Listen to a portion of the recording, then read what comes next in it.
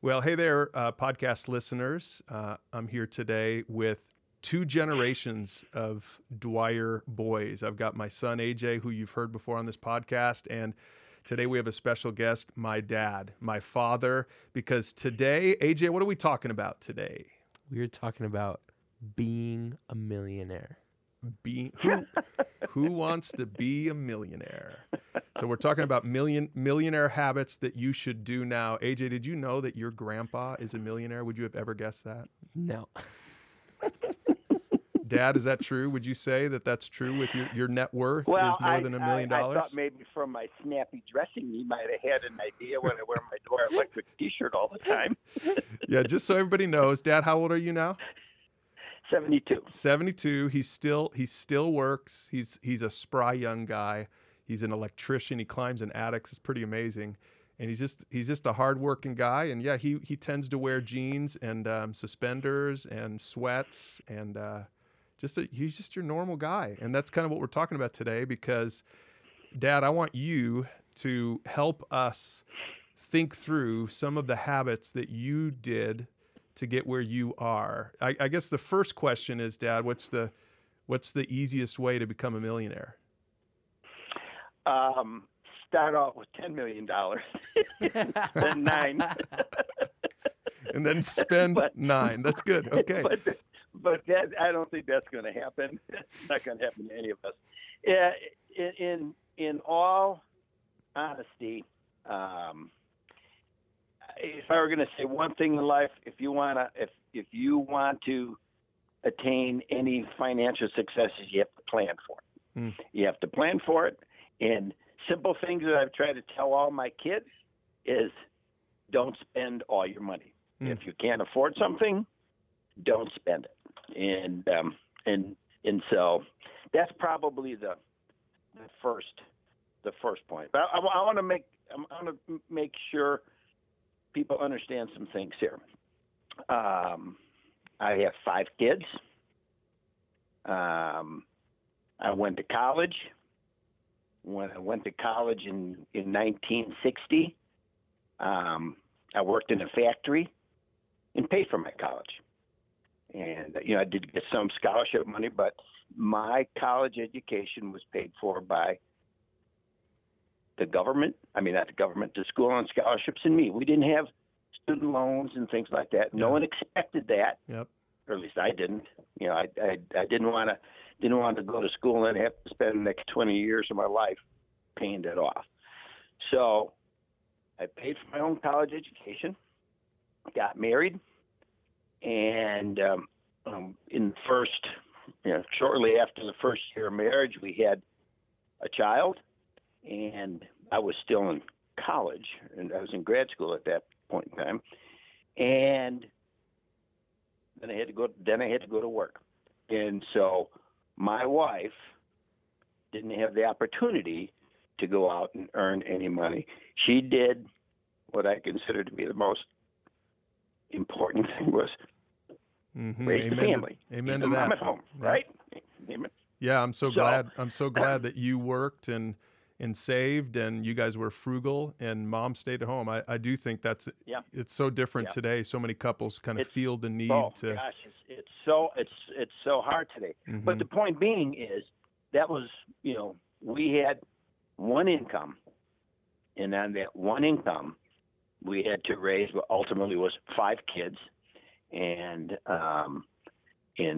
try to get a home, and have some fun, and things like that. So it was just through regular, ordinary work. I was an ordinary guy with an ordinary job.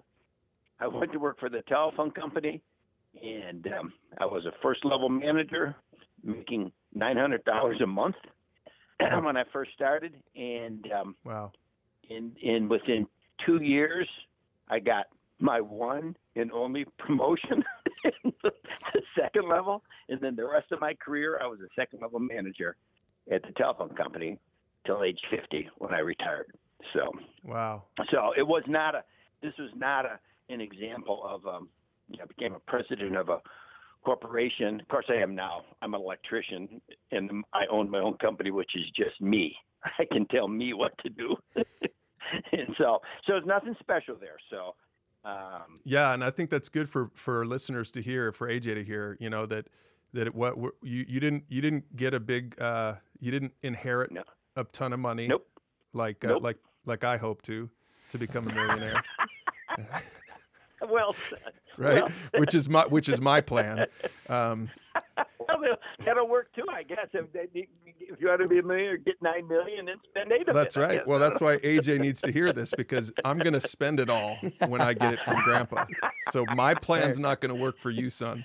So, I like it that you retired at 50, and then for 22 years you've been if you get a job, you make the money. You're not making money. A company's not giving you money. They're not giving you a pension anymore. You're not getting, from your electric from your small business, and so it's good. I think you represent a couple different types of people out there that everyone can relate to. Yeah. But the point is, you raised 5 kids, put 4 of us through college, and you still, you are a millionaire, and I'm proud of you for that. And I want to make sure that AJ hears kind of your philosophy of money, which is actually very similar to Dave Ramsey. I always say that Dave Ramsey, I'm like, what is the big deal with Dave Ramsey? Because this is the stuff you've taught us all our lives. So for some people, they've never heard it before. Okay, so let's go over some of the things you say. You say plan for the future, right? Don't spend it all, right? One of the things. Don't spend it all. And I will say, when Ma and I first got married, we didn't really have any savings. We just got out of college, but we were living on love, which lasted about 8 hours until we got hungry. We had to go buy some food. Until you tried to clean the dishes, right? Yeah. So, but we knew early on, even when we first got married, we were living in an apartment, and I was living in the south side of Chicago and commuting to Northwestern in Evanston, Illinois, and that was a long drive, but we did that because it was the cheapest place to stay, right next to my parents' house. And even then, when we were in school, we were planning for the future. We didn't have a family yet, but we knew we were going to need to have a home someday, and so we were never, we were never spendthrifts. Mom was fantastic at keeping me in rein. I would have been one of the people that would have spent it all, to be honest with you. But Ma wouldn't let me, thank God. Yep. And so then you realize some things in life.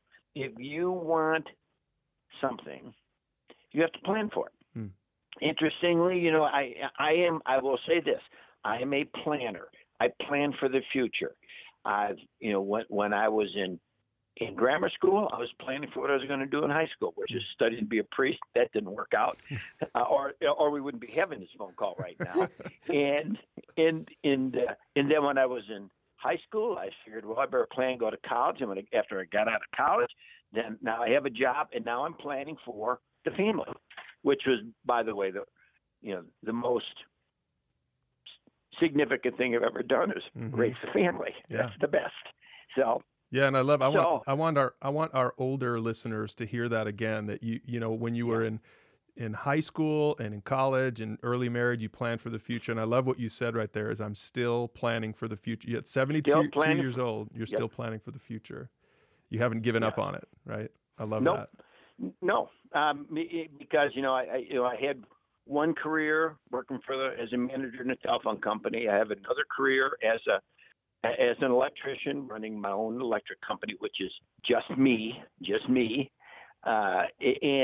And I'm 72 and I'm still climbing the ladders and going up the attics. To be honest with you, I love it. I wish I could do this till I'm 80 because it keeps me in good shape, but I doubt that I will. Mm-hmm. So, well, you have a future. You have a future in podcasting. This much is clear already. So what I'm going to do is and I think I'd mentioned this to you, Brian, and anybody else who listens to me, and if anybody ever listens to this podcast, which I really doubt it, that keep planning. And I don't know what that next thing is. I don't know what that next thing is for me, but I guarantee you it's going to be something else. And it's not going to be go out and play golf every day, even though I'd like to, but all the Bloody Marys would kill me by the time I finish it, let alone the cigars. Come on. So let me keep planning. Yeah. Keep planning for the future. And for when you're young, it's the planning for a house or planning for your family. Well, when Ma and I got married, we just graduated from college, and I had a year of graduate school to go. So she got a job working at a bank, and I went to school and got out of school debt free, both of us, including 1 year grad school for me.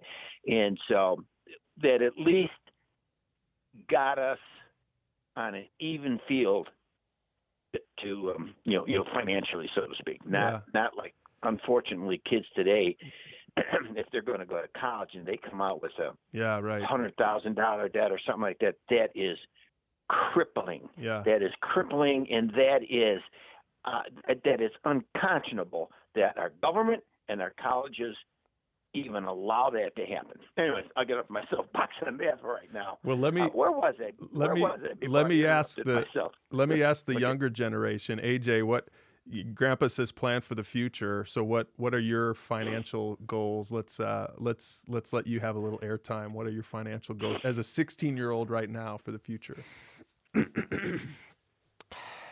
Have money. No, you got to share with the world one of your goals that I've called dumb before. What's one of your financial goals? You said this to me months ago. You said, Dad, here's my financial goal. I want to own a Tesla. That's it. Yeah.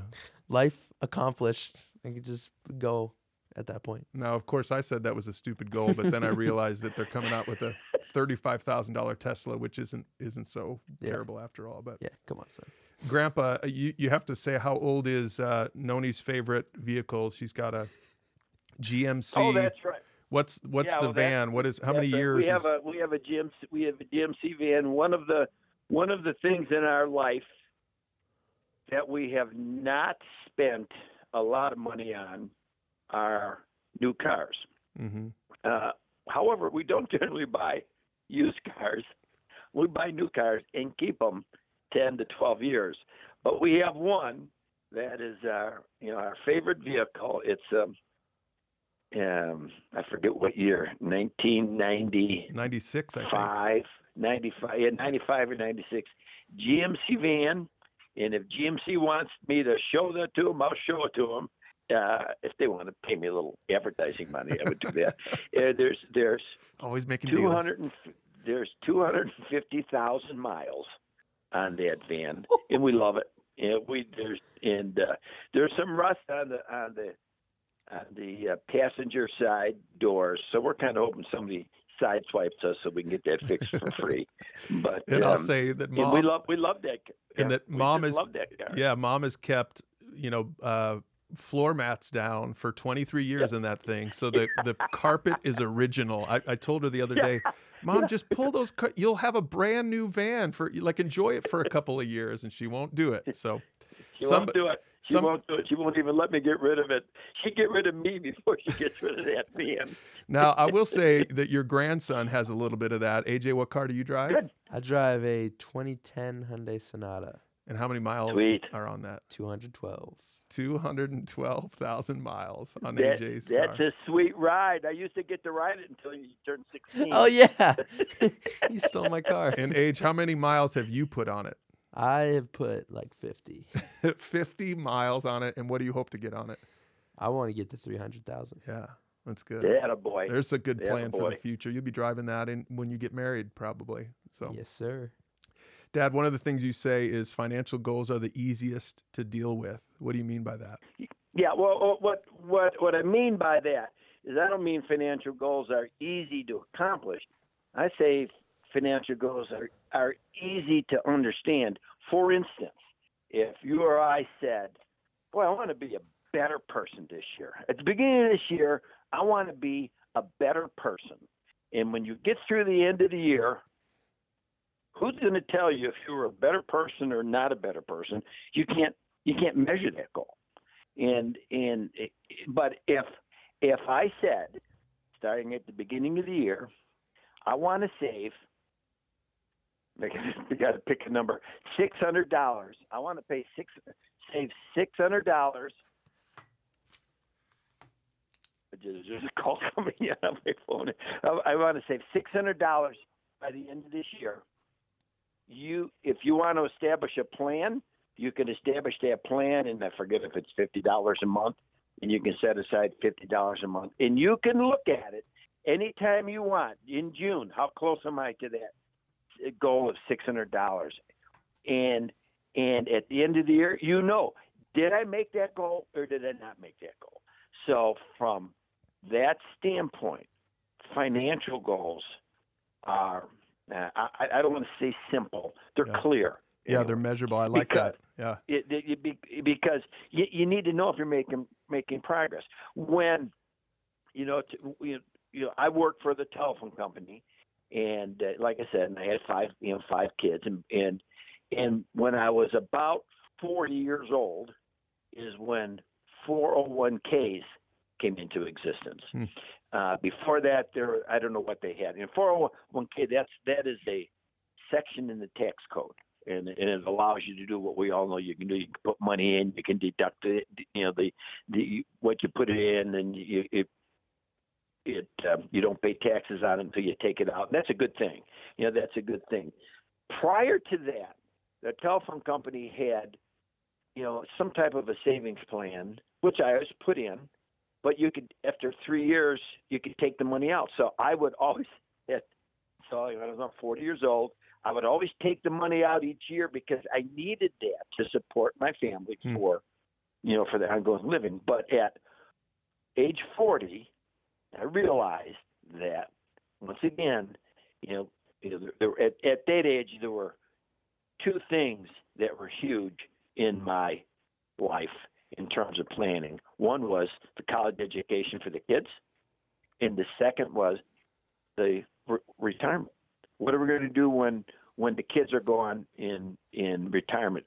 It falls upon us, and so so then I decided I have to leave the money in the 401k, and so that's what we started doing. That is really the age when we started saving money and keeping the money in there. Yeah. Up until that point in time, we weren't saving it. That's and that's only to say that how things can accumulate over time when you do it regularly. Because I will say the best way to save money, to save for the future, is to do it in monthly or regular increments all the time. If the job I had, I got paid monthly. So from that standpoint, it seemed like a terrible thing because you get paid your check on the first of the month, and you got money. Boy, man, I got money. Let's go spend this money. But you find out when we first started doing that, by the 25th of the month, you're just eating Campbell's tomato soup and crackers to get through. You figure maybe I got to be a little smarter than this next month. Well, and this reminds me of your famous, the most famous grandpa-ism that we have, and everyone in my life knows this. My son knows this. In fact, I'm going to quiz him right now. AJ, what is the statement that we all live by that Grandpa gave us years ago? Make a decision and make it work. Yeah, so Good. is that the example of it, Dad, that you made that decision at 40, even though it was hard, and then you had to make it work by the end of the month? Well, this is for me. That's how it started. I mean, I had no choice because we weren't planning on starving to death. But that whole concept on making a decision to make it work came out of working for the telephone company when you would make a decision and then everyone would change their mind and you get no place fast. Mm. So I learned that lesson from the telephone company and then applied it to my life, and it just makes it so much easier. But you're right. At that point in time, when I was 40 years old, the last thing I was going to think about is what am I going to do? What am I going to do when I'm 72 years old? Mm. Most people don't think that far in advance, but I thought, we got to do this. We just have to do it.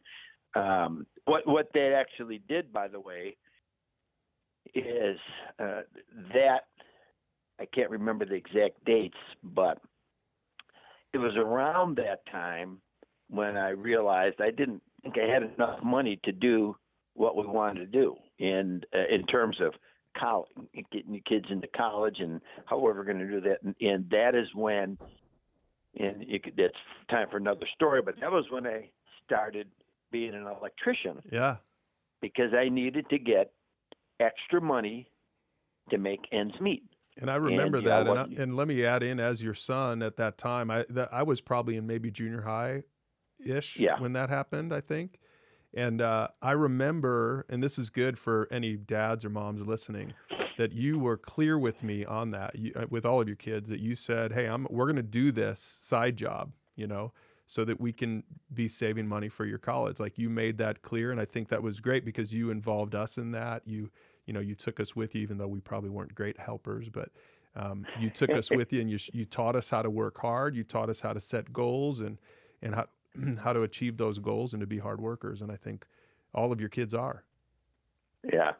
Well, one example, now that it just pops into my head, I remember when we went to Disney World in Florida. Mm-hmm. I get choked up a little bit. I could laugh a little bit more, but I wanted. We had 5 kids, and Katie was in.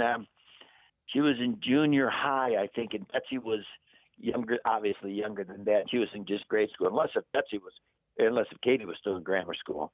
But I took all of you kids on electric jobs with me, so that you could earn money, so that when we went down to Disney World in Florida, you would have money to spend. And I never expected this to be the lesson, but when we went to Disney World, all of you kids, including Betsy, had between $75 and $100 of cash in your pocket. And this was in the 80s. 80s. That was a lot of money. That was a lot of money.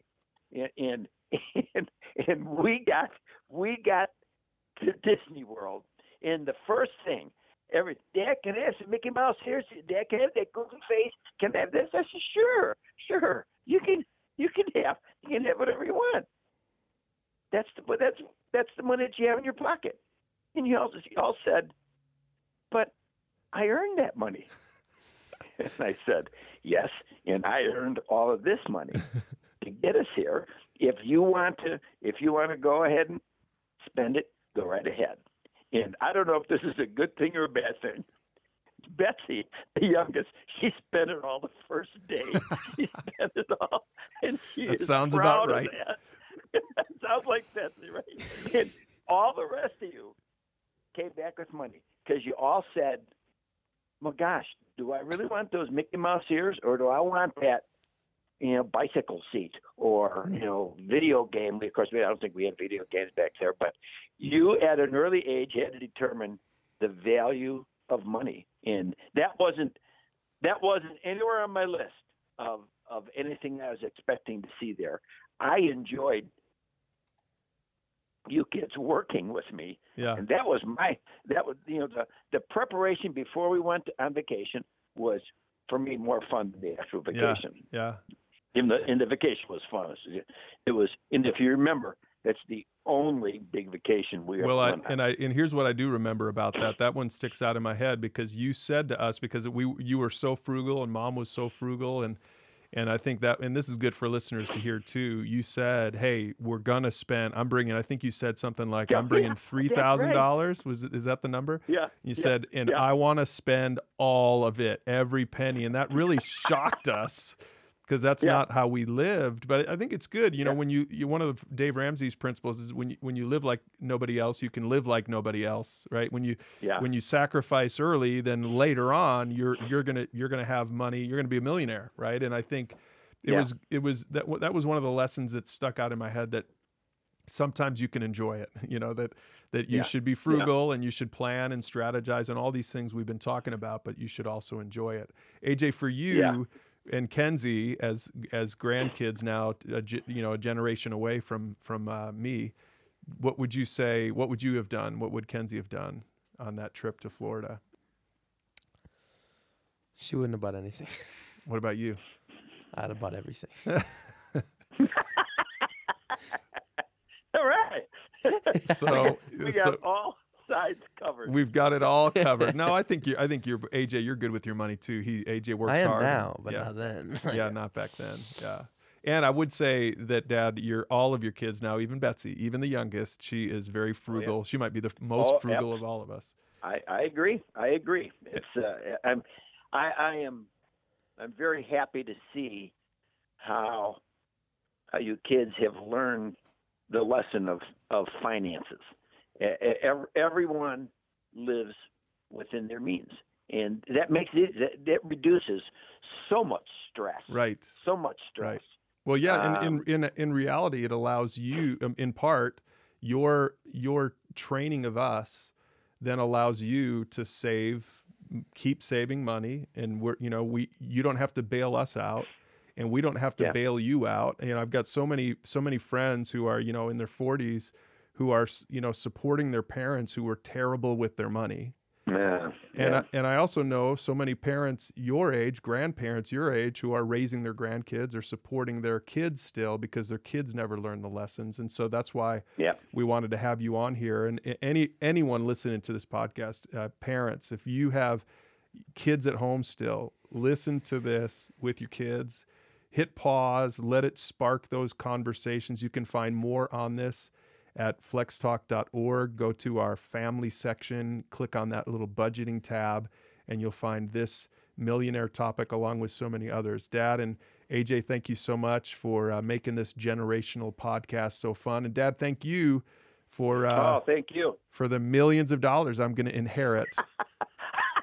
Well, you know what? Remember when I said spend it all? When we were going down to Florida, I even said spend it all, and we didn't either. Yeah, maybe now. Maybe now I will. No, I won't. No, I won't. There's a legacy. There's a legacy to be passed on, and that's part of it. So cool. Okay, so Dad, one more thing. Why don't you just explain to all the Christians out there how tithing fit into your budget even early on? Yeah. First off, I think the first thing that we need to realize is that the money that we have is not ours.